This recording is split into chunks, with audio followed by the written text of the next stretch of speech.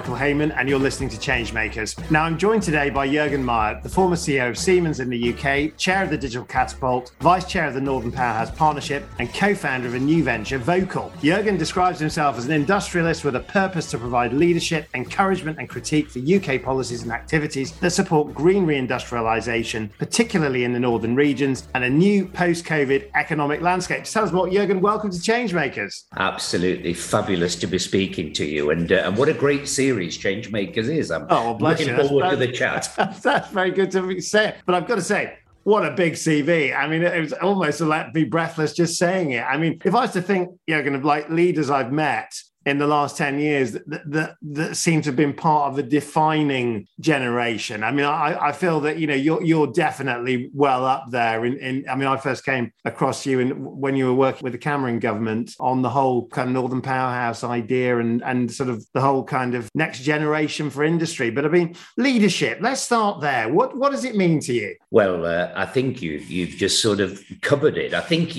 there's sort of two distinct phases, probably in most people's lives. And one is that early phase where, you're looking to strive and make it and be successful. And for me, a very big part of that was sort of a little bit more financial independence because, I didn't grow up in very privileged circumstances. And then there comes a point where you sort of say, actually, what's the point of being on this planet? And you very quickly come to the conclusion it's about leaving some good for the next generation, that you've hopefully had some impact. And that ultimately is what that leadership is all about, really making a change. That's why I love Changemakers and making things better for people around you. Is that what you meant when, because I'm just looking here at your statement, when you took early retirement for Siemens, you talked about it being about purely a matter of life balance. Open that up for us in terms of, I suppose, with a view to what you've just said about the sort of like why we're here on the planet and what we're here to do. I mean, there was two things about my early retirement, and one was that, these jobs, when you're CEO of a major corporation, the stress and pace is unbelievable. And don't get me wrong, I enjoyed every minute of it. It was amazing. It was a privilege, but the pace is just relentless. So I think, you can only keep going for a certain period of time at that sort of pace. So that was number one. But point number two is you do spend all of your life sort of for the corporation. And I wanted to, retire and still have enough time to do some of the passions, some of the things, the more giving back, making a bit of a difference. And I'm sure we'll get to talk about it. That is one of those passions was sort of vocL and having a voice.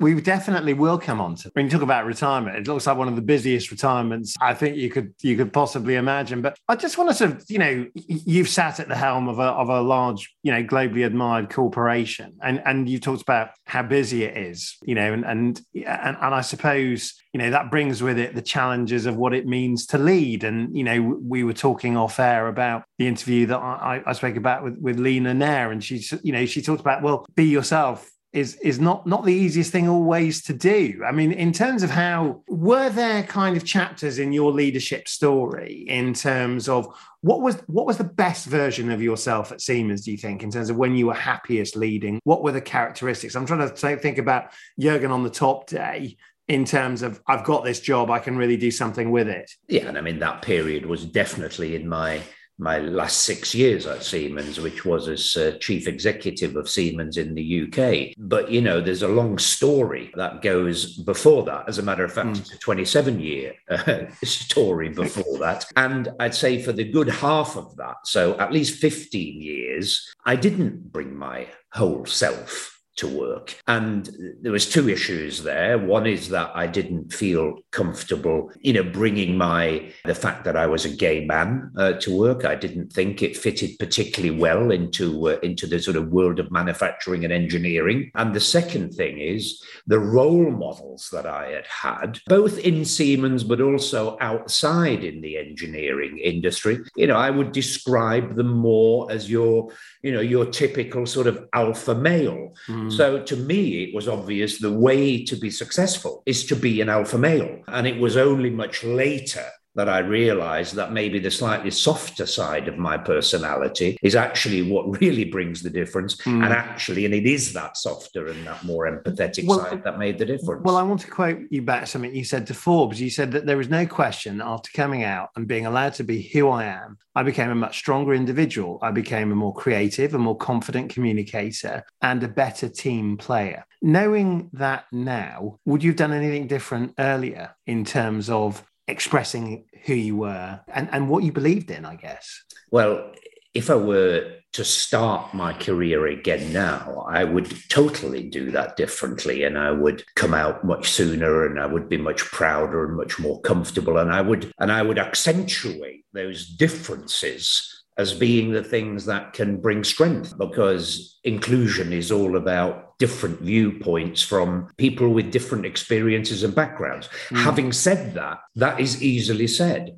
I joined Siemens in 1986. And in 1986, what I've just said just wasn't easy. So I would want to do it different. In 1986, were the chances that I would have done it differently? Probably not. So I'm thinking, I want to talk about vocL, and I'm just thinking about a link here, which is that I suppose another way of looking at inclusion in your experience is that it was about you finding your voice, finding your message, finding your medium. And of course, one of the things that you've done is, you've gone on to do a number of different things post Siemens. And one of those is to build an organization which is about creating a business voice with vocL. I mean, is that a fair link, or is that stretching the metaphor a bit in terms of actually finding an authentic voice for business to be the human beings that, those leaders are? No, I mean, it's a very strong link. And again, it's something that I learned much later in my career, which is that you do have a responsibility in leadership, wherever you are, whether that's in business or in politics or in a charitable sector. And you do have a responsibility to at least add your voice and add to the debate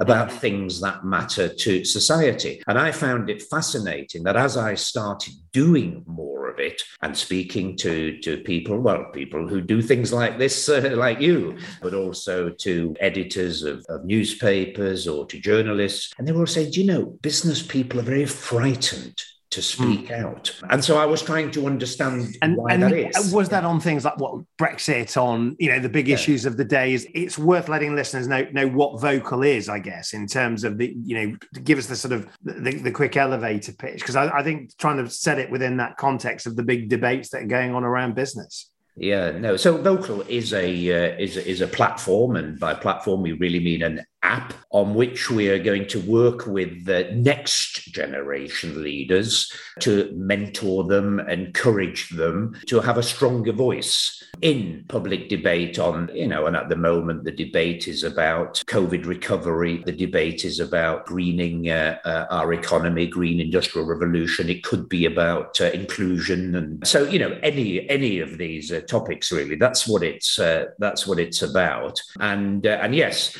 and the great thing about vocL is that it's a safe space. Right. So we're saying to people, look, you can come on here and you can practice and you can mess around a little bit and you can make a mistake. Okay. So this is about how they find their voice on some of these big issues of the day. And I suppose that also brings us on to the point, which is that business is a more active player in the great issues of the day, because, from climate change to social justice, there's never been a more important time for business to show its quality, has there? No, absolutely. I mean, there is no achieving a net zero transition without business at the absolute core of that.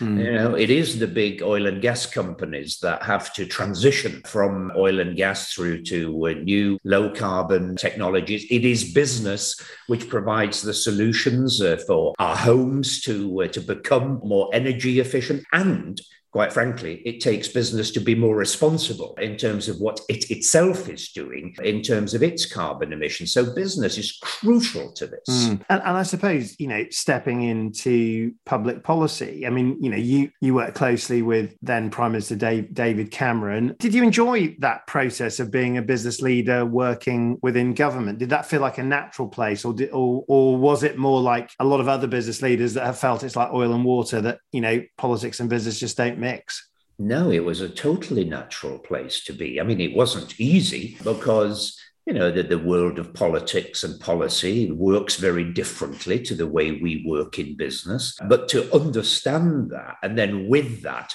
to be one of many, to be able to input with your business experience, in the sorts of things that can help a transition to net zero if we stick to that theme. But also, how do we make sure that that business both is a more responsible business movement, but B, also gets recognised for that. I mean, interestingly, in your lockdown list, you've described your new normal as being angry at the state of populist politics, but also trying to be more content with life. I presume that means you're not happy with the way things are right now. No, well, and I've got to say, I felt very comfortable dealing with, the then Conservative government. I felt particularly comfortable, I've got to say, dealing with the coalition government. I like coalitions. I've seen what that has done for German politics, for Austrian politics, which is my home. And I wish we could find a way to have more coalition politics here in the UK, because these two-party politics tends to be very divisive, especially at the moment. So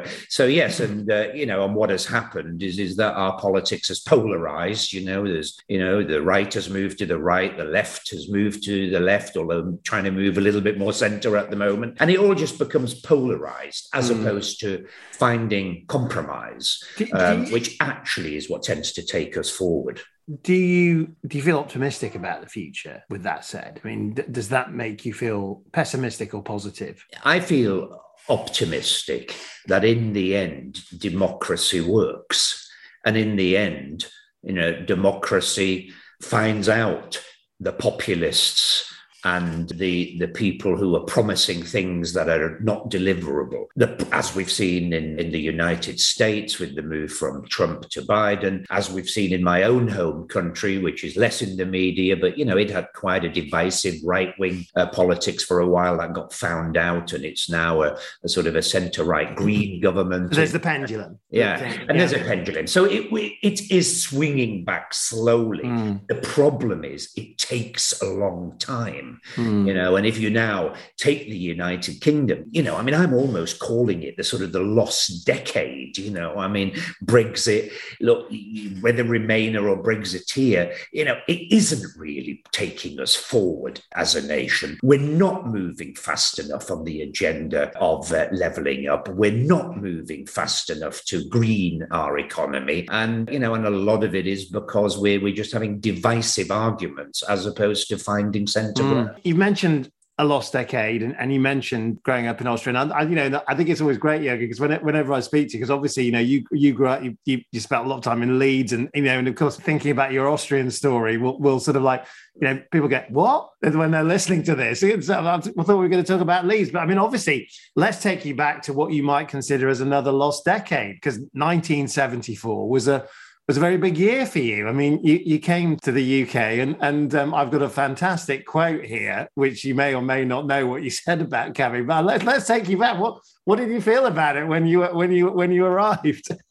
Well, it was a complete shock to the system. And, I remember back then there was no social media, and the books you were reading, were books that were sort of 20 years old. So I had this image of these amazing British cities that were way ahead of what we'd seen in Austria. And indeed, I'd also lived in Germany. And then to come to Leeds at the back end of the 1970s, well, it really was grim up north. Now, look, I want to balance that with what a pleasure it is to go back to Leeds now. And actually, the Leeds contingent of listeners will be I'm having to pass them on to you, Juergen. Yes. But it has massively improved, hasn't it? And actually, and I think that in many ways, what we then saw in the 1980s is similar to what we're living through now. It was a massive deindustrialization, and we didn't reindustrialize well enough back then, or certainly not fast enough. And now we're sort of in this change into what's being called the fourth digital green industrial revolution, and it's managing that transition. Now, actually, we're managing it slightly better than we did in the 1980s. But hold on, I don't want to lose the 70s for a second. So I grew up in Sheffield. The thing that I sort of think about the 70s. The 70s is a very real decade in my mind. The thing I always think about, like Leeds, Sheffield, Manchester, was that they were the kind of Apple, Microsoft, Google of their day, right? Made in Sheffield was on cutlery and of families all the way around the world, a massive brand, a massive identity. And it's easy to forget just what a fall the 70s was for those cities where, the minute things like steel and coal and other things stopped, just what a massive transformation it really was. And I suppose fast forwarding to today, there is the need for another transformation. And you've mentioned what that is in terms of, we've just had COP26, we've just had the big call out to decarbonize the economy, but change is coming. And I suppose the question I've been posing to guests right now is does that bring with it more pain, or is it about more gain? Well, look, the change isn't coming. The change is here. And it's happening at one heck of a pace. And we are going to transform to a low carbon economy. The question is how much value will we create out of that? In other words, how many new jobs will we create in Sheffield, in Leeds, in Hull, in Newcastle? That is what really matters to me. And I was, just last week, it was in the media that actually the pace at which we are increasing new jobs into those sectors has flattened. As a matter of fact, we didn't create any more green jobs on balance in the UK in the last 12 months. And that is an absolute tragedy. We've done very well on areas like offshore wind, which I was, pleased to have been a part of. But right at this moment in time, we are losing the race a bit on areas like electric vehicles, hydrogen economy, etc.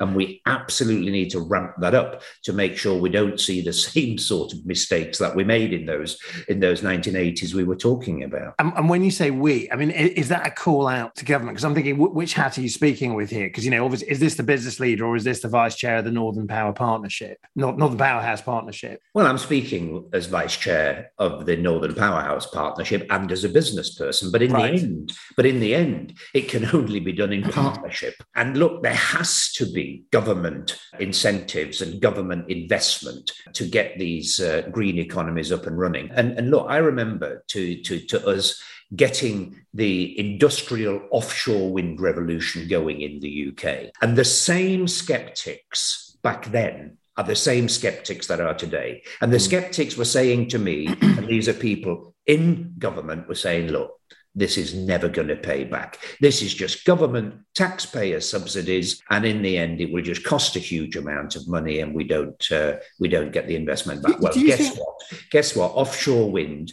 is now paying back to the taxpayer because it is so efficient and it is so fantastic. And it's those same right. But I think this also says something about your personality. And I'm just sort of thinking about, they often talk about the difference between the pursuit of opportunity versus the avoidance of risk, right? So I would imagine that the avoidance of risk would explain a lot about people that say, no, we can't do it. We need to do it until we've run out of oil or gas or whatever. But the pursuit of opportunity actually speaks, I guess, to a more entrepreneurial mindset, Juergen, in terms of the kind of the idea that, you've got to take risks.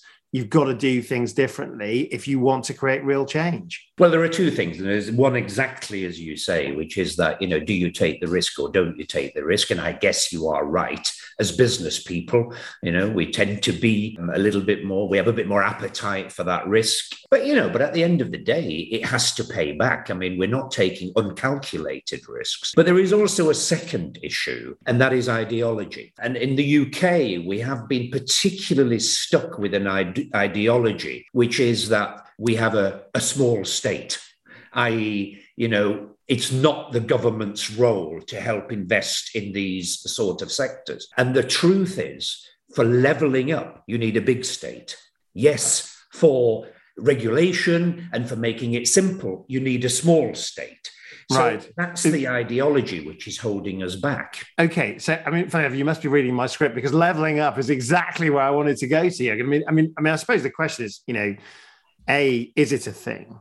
And B, I'm sure that a lot of people sitting on the Conservative benches that would have heard Juergen Maier, the sort of like British business leader, self-proclaimed industrialist, proclaiming the sort of the advantages of a big state, may well not run well with that. Let's go into that a bit then, in terms of what it really means to level up, and actually your view about where we are on that journey. Yeah, well, look, it's a big state, where big risks, quite frankly, but also big returns need to be made. And, we, the private sector with government, took that joint risk. Could I just come in on that? So does a big state mean big tax? Well, it means fair tax and it means fair distribution of wealth. But actually, if you get it right, then actually this all pays back into the public purse. As I said before, offshore wind is now a net positive into our treasury, into the taxpayers' receipts. But it needed one hell of a taxpayers' investment to get it going. So it's getting those sorts of things right. And look at Germany. It has had a big state attitude towards levelling up. In terms of East Germany, I know that goes back a long way, but there was 70 billion of taxpayers' money going into levelling up East Germany per year. Now, that was paid for by taxes initially. Now, today, is that paying back with all of the great industries in East Germany, all of the amazing jobs that have been created in East Germany, and it's all paying back into the German coffers. So it's that sort of big long-term thinking that is needed. I'm wondering, when you're saying this, Juergen, is this the Juergen that is freed of the kind of corporate mantle? And actually, if you were CEO of Siemens and facing a renewed corporation tax bill on the basis of what you said, would you have still said the same thing, I wonder? Oh, 100%. Yeah. And, and I actually publicly always said corporation tax is for a capital-intensive company that is creating the new industries of the future. Really isn't the big differentiator. Corporation taxes, yes, it was a bit lower in the UK, but is that why Siemens invested in the UK? Absolutely not. The reason why Siemens invested in the UK is because there's a big market, there's an opportunity, and there are some smart tax incentives to help you invest in the right areas like offshore wind. And that's what we're looking for in new areas like hydrogen vehicles, electric vehicles. Right. I guess we're roughly halfway through this Parliament. I mean, if you were to give a half-term report on levelling up in terms of what this Parliament has delivered for it, where are we, do you think? Well, I think it's much stronger in terms of ambition and mission. I think we now have much more clarity on that. And actually, I think there is agreement in the sorts of things that I'm talking about. And, I've been working with Michael Gove and Andy Haldane to help create this sort of levelling up. The second engine. That's right. However, it is light in the real funding and the real delivery to really make it transformational like we need it to be. So we're rapidly running out of time, Juergen, but I do want to cover a few last, I suppose, things about you. I mean, you shared two things here, a quote and a tip. Keep learning and reinventing yourself, and have a good laugh at least once per day. I mean, tell us a little bit about that as an advice piece for listeners. Well, look, I mean, a lot of what we've just been talking about is deeply serious stuff. And massively important. And look, and that's where I like to spend, 90% of my time. But if that's where you spend all of your time, I think you would probably stress yourself out. So I think to find those moments to relax, have a laugh, and let's be clear. I mean, that's one thing that us Brits are rather brilliant at, even if it is laughing at ourselves. Well, Charlie Chaplin said, he said, a day without laughter is a day wasted, didn't he? I mean, I suppose, it is one of those things. I mean, I noticed you're enjoying watching Ricky Gervais, which on the face of and Afterlife, and of course Afterlife tells the story of life after loss. But there's huge pathos in that, isn't there, in terms of the ability to sort of find humour even in the bleakest moments. I mean, that's what's so amazing about Afterlife, isn't it? And I must admit, when I first saw it coming on, I thought, gosh, I'm not sure this is going to work. How can you attach humour to the death of your dearest and loved one? Almost impossible.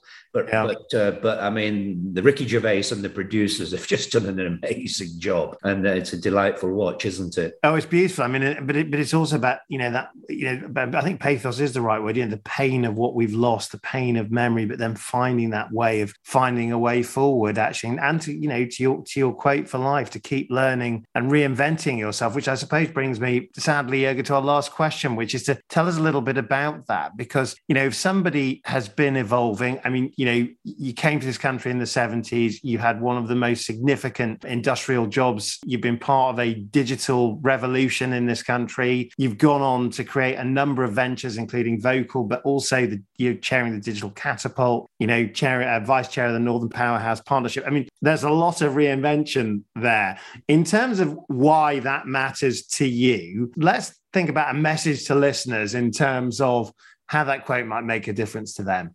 Well, one of the things that I used to say to our senior managers in Siemens is that if you don't reinvent yourself and you don't keep up with the times, and that's in terms of your personal growth and in terms of the way the technology revolution is moving on, then you are very likely to end up being irrelevant. And nobody wants to be irrelevant. Well, I think that's probably a good message to leave it with, in terms of make sure you reinvent yourself for relevance. Juergen Maier, thank you so much for joining me on Changemakers. It's been an absolute pleasure. Thank you, Michael. Changemakers is brought to you by the campaigns firm Seven Hills and presented by me, Michael Heyman. Pure Being is the name of our soundtrack, and it's written and performed by the brilliant BT Wolf. To find out more, head over to changemakers.works, and if you like what you hear, why not give us a rating?